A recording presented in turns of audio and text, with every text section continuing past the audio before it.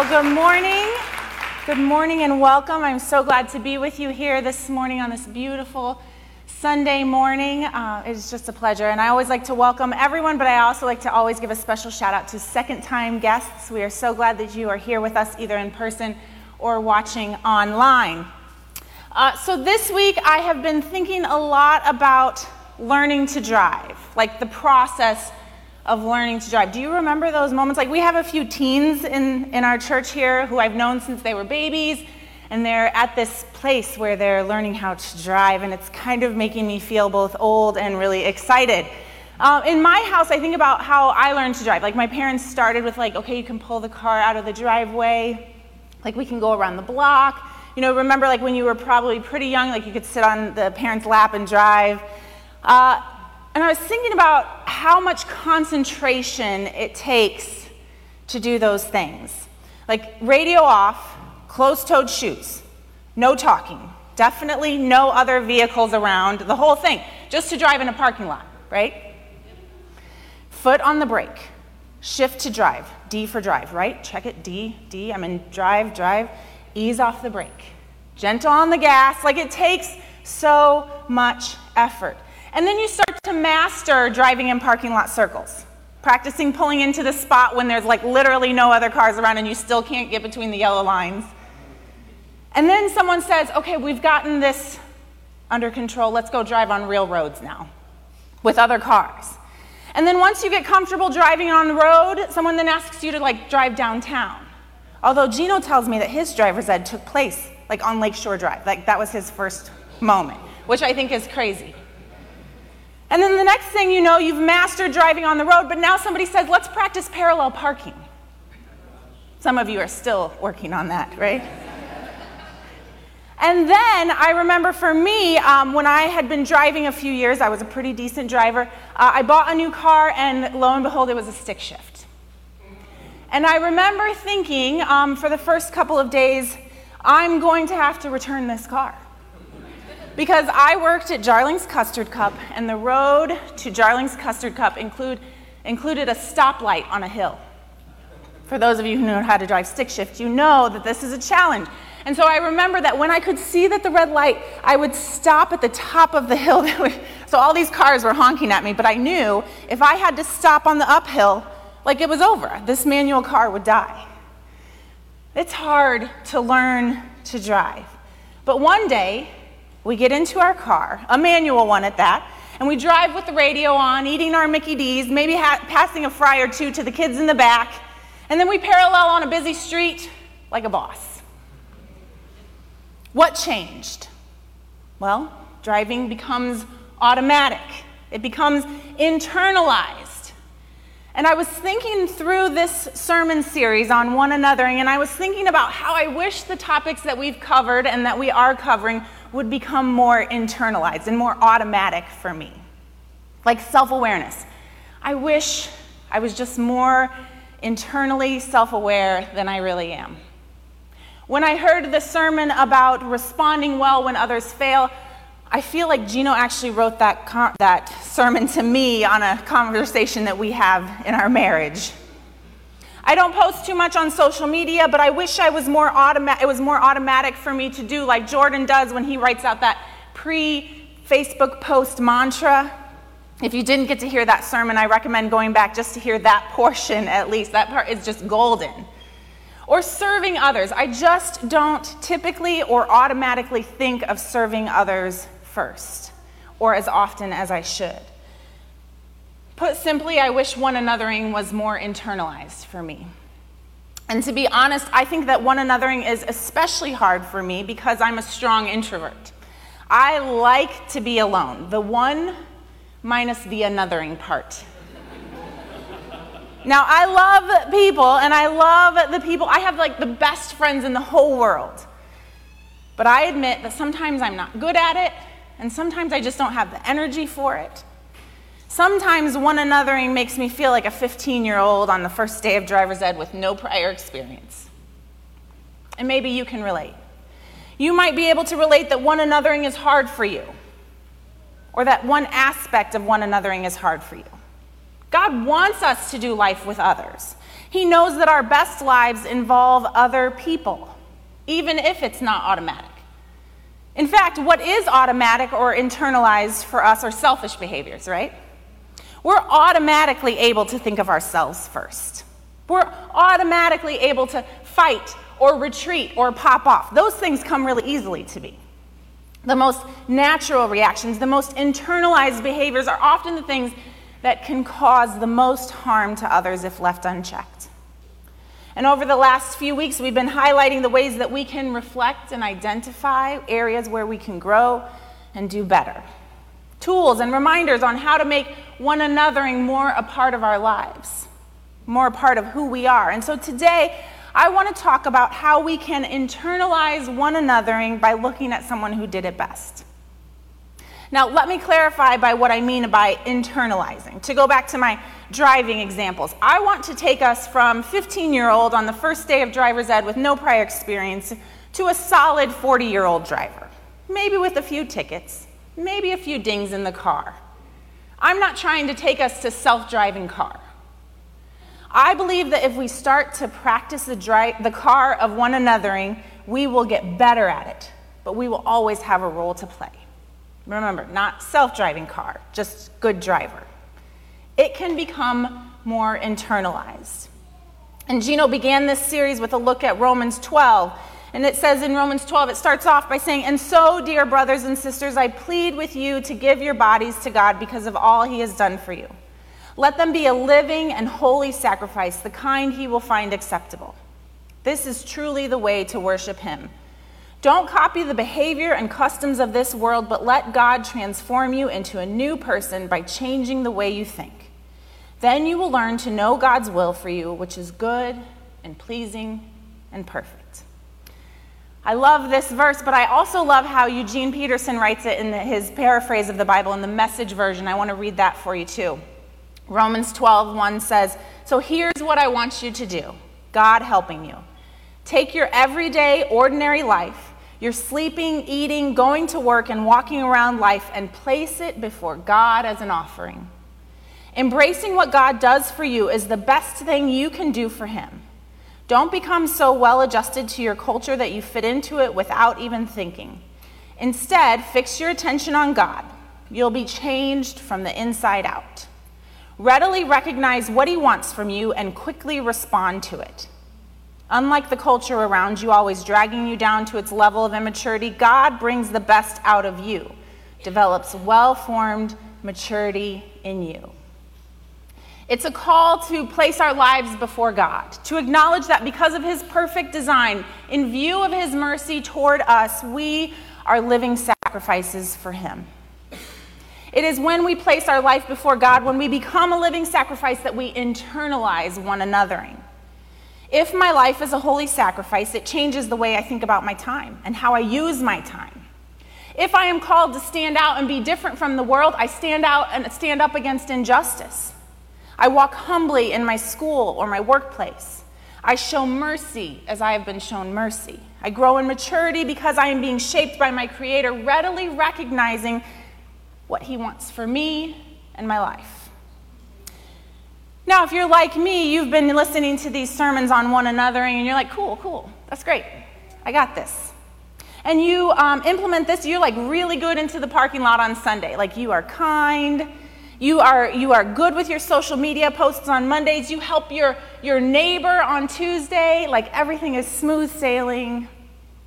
By Wednesday, you've blown up at your coworker and you posted a nasty review of a local restaurant, tagging them in the post and publicly vowing to never eat there again with 12 exclamation points and posting the picture of the 17-year-old manager who did you wrong.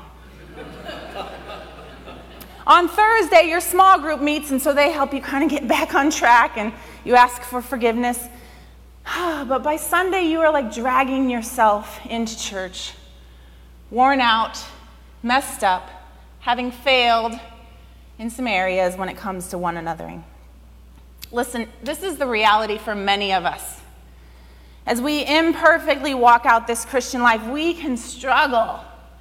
And the recipients of our flaws are often the people with whom we've been called to love. Like, what hope do we have? Well, by ourselves, we're hopeless. sorry to break it to you. We are completely and utterly lost. We may get some things right for some moments of our lives, but in truth, we are sinful beings in need of a Savior. If we want to one another well, we need the power and presence of the Holy Spirit. And when we choose to live God's way, we gain access to this Holy Spirit that comes to live inside of us. Romans 5:5 says, "For we know how dearly God loves us, because he has given us the Holy Spirit to fill our hearts with his love." In John 16, we hear from Jesus' mouth that he is leaving, but he is sending the advocate. It says, "When the Spirit of truth comes, he will guide you into all truth." And so what are the benefits of a life attached to the Holy Spirit? Well, Galatians 5:22 says, "But the Holy Spirit produces this kind of fruit in our lives: love, joy, peace, patience, kindness, goodness, faithfulness, gentleness, and self-control." Is this not the crux of one anothering? I would be the best of the best at one anothering if I have the fruit of the Spirit. And if we are to live this way through the power of the Holy Spirit, I think we have to internalize some key behaviors that Jesus Christ himself displayed. We have to one another like Jesus. And so today, I want to take some time to pull out 4 specific ways, specific ways that we can one another like Jesus. Ways that we can look at his life and use it to shape our actions and behaviors. Ways that we can look at the Bible and the instructions within to inform how we show up in the world. Because Jesus set the ultimate example of one anothering well. In essence, Jesus walked the earth and showed his disciples how to one another like him. And so, as modern day disciples, we want to do how Jesus did. And so if you're here and you are considering becoming a follower of Jesus, this would be a good starter. This would be a good place to kind of look at some of the behaviors and actions. If you're a lifelong believer, I think that this will be important for you to go deeper, to perfect some of the actions of one anothering well. We need to one another like Jesus, and one way that we can one another like Jesus is to see like Jesus. When we look at the life of Jesus Christ, he felt a certain way toward people. He had a specific attitude toward people. Philippians 2 captures this attitude by saying this. It says, "Don't be selfish. Don't try to impress others. Be humble, thinking of others better than yourselves. Don't look out for only your own interests, but take an interest in others too." Verse 5 says, "You must have the same attitude that Christ Jesus had." So how do we walk out this attitude? Simply, we need to see people how Jesus saw them. His eyes were open to the woman at the well. We see that story in John 4. And then in John 5, we hear another story of Jesus seeing the paralyzed man at the pool. Luke 17 tells the story of Jesus seeing the 10 men with leprosy. This is Jesus. He's walking around and he's seeing people. He's undistracted. And I think being undistracted is an incredibly valuable part of seeing people like Jesus saw them. Pay attention to the people you encounter. Practically, this means doing things like looking up and looking around. Putting down your phone. Smiling and acknowledging the presence of other people. Looking at the server when they ask for your food order. Or better yet, saying hello to the server when he comes to your table. I once read a parenting article about how important the first few moments are when you're doing things like coming home or picking your kids up from school, those first interactions. And it talked about how to be present in those first few moments. What would it look like if you just took 5 minutes when you came home from work to look at your children? Or when you pick them up from school, if they hop in the car, what would it look like if you just took 30 seconds to turn and acknowledge their presence? See them and see people like Jesus saw them. Another way that we can one another like Jesus is to welcome like Jesus welcomed. Romans 15:7 says, "Therefore, accept each other just as Christ has accepted you, so that God will be given glory. 1 Peter 4:9 says, cheerfully share your home with those who need a meal or a place to stay. These verses are so clear, it's kind of hard to dismiss them, right? Remember that scene, and this might be a little bit old for some of you. Remember that scene in Forrest Gump when he gets on the bus and he's walking down the center aisle and everyone replies that the open seat next to them is taken, right? It's a powerful scene in that movie, but I think we all probably have some version of that from our own life. Like where the lunchroom table was filled. There was no space for you. Maybe even right now you're remembering a specific moment where you were made to feel unwelcome. Maybe it even happened as recent as last week. I can still remember to this day a situation that happened to me in 5th grade at St. John's Lutheran School where I was not welcomed into the playground circle. All these years later, even as I just said that, like I get goosebumps and my stomach drops. And maybe you're having one of those moments too. But Jesus was different. Not only did he welcome us into relationship with him, but he gives us examples of how to welcome others. Invite people into your home. Show hospitality and generosity to the people around you. Make a meal. Send a meal. Sign up for the meal train. There are likely dozens of needs that you could recognize in your life right now. And this can be lived out in various iterations, right?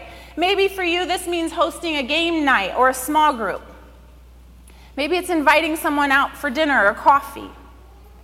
Maybe it's welcoming someone here at church by serving in the official capacity on our First Impressions team. There you go, Michelle, I'm getting people for you. Or the more informal element of just saying hello when people walk in, inviting them to sit next to you. People should walk in our doors and feel radically welcomed. In fact, I'm going to commission you all right now as unofficial First Impression team members. Job duties include smiling, saying hello, and making space for people to sit in your row. When we bought this building in 2018, we prayed that this would become a welcoming physical space where people would come and they would want to stay. And as Mandy mentioned, we are about to embark on another phase of building renovations where we are aiming to make the building even more welcoming and inviting. Being welcoming can change a person's entire experience. It can change how they feel about a church. It can change how they feel about Jesus. And being welcoming can also be a sacrifice. It may cost you something. In fact, it will likely cost you something to be welcoming. It might cost you actual money. Like when you give your money to invite somebody, you pay for dinner, you pay for coffee, or you host something in your home. Or when you give to nonprofits or you give to church so that they can create a welcoming environment that's air-conditioned in the summers and heated in the winters. It may cost you time and energy. You may just have to do some things that you don't want to do so that you can welcome like Jesus welcomed. Being welcoming like Jesus is precipitated by the knowledge of what Jesus has already done for us, the way we have been welcomed into his family. And that then reminds us to make space for someone else, to say, come sit by me, come join me. I want you to be a part of this circle. Welcome like Jesus. As we see like Jesus and welcome like Jesus, we also need to speak like Jesus. Talk about one anothering well. We need to speak like Jesus. And this can take on some different formats. Like we can internalize the words of Jesus to help us craft language that we can use while we're one another. And Colossians 3:16 says, let the message about Christ in all its richness fill your lives. Teach and counsel each other with all the wisdom he gives. 1 Thessalonians 5:11 says, so encourage each other and build each other up, just as you are already doing. That's a key part there, right? Like just as you are already doing. But it's also speaking like Hebrews 3:13 says, you must warn each other every day while it is still today, so that none of you will be deceived by sin and hardened against God. We one another well when we speak like Jesus in a way that fits the occasion. Hebrews 10:24 says, "Let us think of ways to motivate one another to acts of love and good works." Knowing when to speak, knowing when to listen, knowing how to be a good friend or a good employee or a good sibling. I mean, if we were just to speak like Jesus 50% of the time, I imagine a lot of our relationships would get a lot better, and 50% is still a failing grade. What if we were to slow down and think about what we say? Like, what if we were to say, I'm going to take a beat, like those old, like, what would Jesus do? Like, what would Jesus say before I just let whatever is coming across my thoughts come out of my mouth? In our house, we had to use a certain phrase when we answered the phone or when we were calling someone else. I still do it to this day, but if I'm answering the phone, I will always say, "Hello, this is Shannon." And if I'm calling you, I will always say, "Hello, this is Shannon. Is Angie there?" Like, it made more sense when we had house phones, but the phrase still exists in my vocabulary today. Some of you are thinking right now, like, that's right, she does do that when she answers the phone. Like, if I call your cell phone, even if I know it's your cell phone and you are the person who will answer the phone, I still will probably say, "Hello, this is Shannon. Is Angie there?" Like, the words are so automatic. Even when people try and tell me to stop, they're like, "Hello, I know it's Shannon. It's your phone. Of course it's you." I literally can't stop myself. I'm like, "Hello." Like, it feels like, oh, I gotta say it. The words are automatic.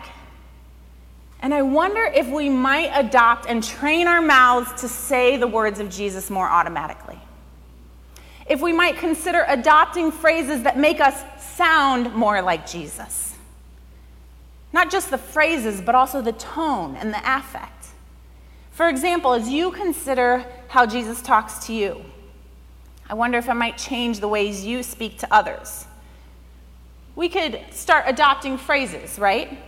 If we go back to the earlier points, if I see someone like Jesus sees people, and then I want to welcome them like Jesus welcomes them, I might say things like, "Here's a seat for you next to me," or "Come sit by me," or "Come join this small group with me," or things like, "How are you doing?" And then I would listen. Jesus might say things like, "Tell me what's bothering you," or "Tell me what's going really well in your life." Jesus might see someone and ask the question, "Why are you crying?" Even when Jesus is correcting or disciplining me, there's still a tone in which he speaks to me. What tone does he use with you? And in our context as Vineyard people, we might also speak the words, "How can I pray for you right now?" Speak like Jesus. Finally, I think we want to one another like Jesus by loving like Jesus. 1 Thessalonians 5:15 says, "See that no one pays back evil for evil, but always try to do good to each other and to all people." 1 Peter 4:10 says, "God has given each of you a gift from his great variety of spiritual gifts. Use them well to serve one another." Galatians 6:2, "Share each other's burdens, and in this way obey the law of Christ." Ephesians 4:32, "Instead be kind to each other, tenderhearted, forgiving one another, just as God through Christ has forgiven you." The fullness of loving one another like Jesus loves is lived out by doing good to one another, serving one another, sharing our burdens, being kind, tender-hearted, and forgiving. Why? Because this is how Jesus loves us. It may not be easy, but it is out of the overflow of our gratitude for how we have been loved, the example that Jesus gives us, that we can begin to internalize one anothering like Jesus. And so why does this matter? When we look at one anothering like Jesus, one another, essentially we begin to live more on mission. In John 13:34, Jesus is talking to his disciples and he says, "So now I am giving you a new commandment. Love each other. Just as I have loved you, you should love each other. Your love for one another will prove to the world that you are my disciples." When we one another like Jesus, we are showing the world that we are his disciples. And we can't do it on our own. But we can, through the power of the Holy Spirit and the reminder of Jesus' example, to see like Jesus, to welcome like Jesus, to speak like Jesus, and love like Jesus. Now, as I begin to close today, we're going to take a little bit of time to respond. To respond to what it may look like for each of us to one another like Jesus. A check-in of sorts, a reflection on how we're doing. And while the church on a Sunday morning and small group throughout the week are great spaces to reflect and inspect, I would say they are necessary places to reflect and inspect. It's also necessary to develop a private practice of reflection and inspection so that you can place your life before God on your own, on a daily basis. And so when we give space to reflect, we give space to repent, to restart, and re-engage in the life that God has called us to. And today I want to give space to do just that, a reflection on how we're doing at one anothering based on an inspection of seeing like Jesus, welcoming like Jesus, speaking like Jesus, and loving like Jesus. And I'm doing it during service today because this is Love University, where we are trained in the art of loving people well. And as we engage in these educational efforts of Love University, our Sunday morning experiences can be training grounds to talk about process and pattern and procedures, but today I want to do an in-class assignment. No take-home homework today. And so today we're going to practice and reflect together in the hopes that you will do it in service today and then take this home and begin a personal, private practice and reflection. And so here's what I want to do. So on the screen in just a moment, you're going to see the 4 categories that we've just discussed. And we're going to take a moment to invite the Holy Spirit to speak to us. Your eyes can be opened or closed. You can write down your reflections or text yourself reflections as they come to you. And if you'd rather not engage in this reflection, that's okay too. In a few moments, we will invite the band up and we'll continue to, close off in worship. But if you just want to sit here in this reflection, I just want to invite you to do what works for you. If you want to check your work emails, you can do that as well, although I think you'll be missing out. So I'll direct us through the process, and so you can relax, you can get comfortable, and we're just going to pause in the presence of the Holy Spirit to just ask for him to speak to us on how we're doing. And so let's just all take one big collective breath, just breathe in and out. And so Holy Spirit, we welcome your presence. We welcome the ways that you speak to us. And so as we begin, as we reflect on the 4 categories that you can see on the screen, I want you to pay attention to where you feel like you're doing well. And where do you feel like you are struggling? And just ask the Holy Spirit to highlight for you one of those 4 categories. We're just going to pause here and give space for the Holy Spirit to speak.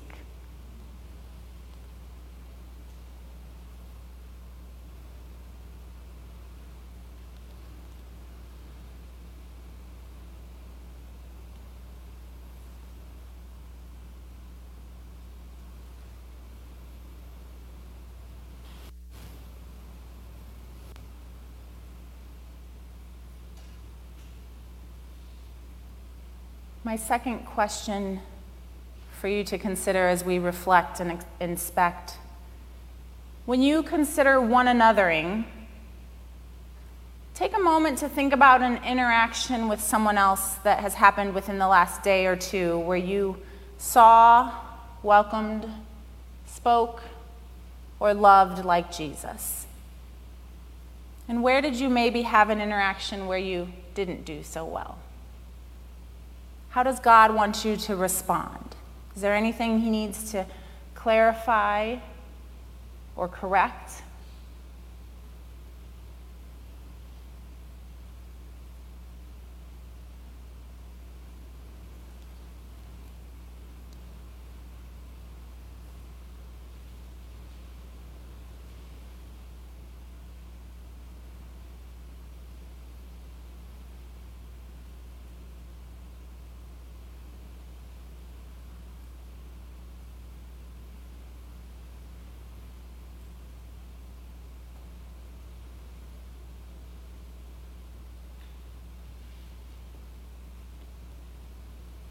And as I invite the band to come up to close us in worship, my final question for you today, my final opportunity for you to reflect is, what is one I will statement you can walk away with?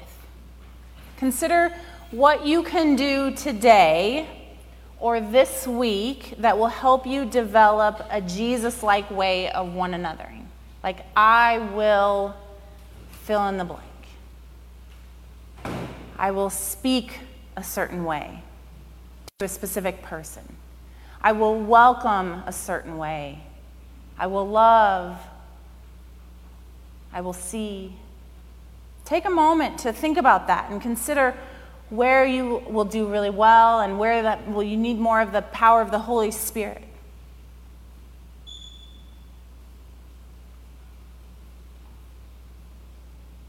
Holy Spirit.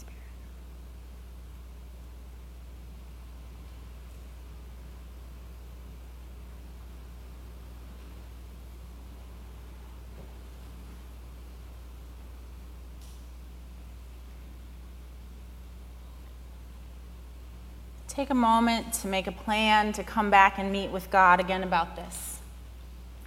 Will you reflect again in 24 hours or maybe later tonight?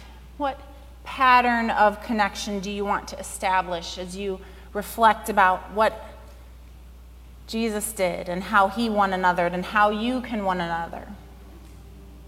Internalizing one anothering like Jesus is something we need the Holy Spirit's help to accomplish. It is in partnership with the Spirit that we can become better at these skills. As we commit to this internalization, let us become more aware of the ways that we need the Holy Spirit. We need the Holy Spirit to see and welcome and speak and love. We need the peace of the Holy Spirit to help us when we need to forgive ourselves when we mess up.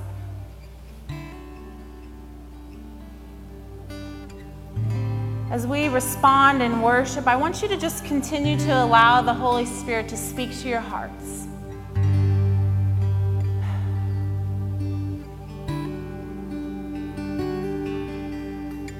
Think about when we started this church, like our dreams and vision for like how we could partner with Jesus in bringing the kingdom, through the SSV. Like, what could we do? Like, what role could we play? And I feel like there's a lot of work to be done in this world. But like, if we can just like commit to like getting better at being like Jesus, like we take that out. The tentacles of that is far-reaching. We don't want to be just a church that takes care of each other. I think Gino sometimes uses the phrase like puppies in a box, right? Like we want to take what we're learning here and go out and be Jesus to the people around us, because they desperately need to see what Jesus looks like. They need to be welcomed like Jesus would welcome them. They need to hear people say words to them like Jesus would speak to them. And they need to be loved like Jesus. And so let us commit today to be transformed. To like continually reach back and reflect and take time to pay attention to the ways that we want to be like Jesus.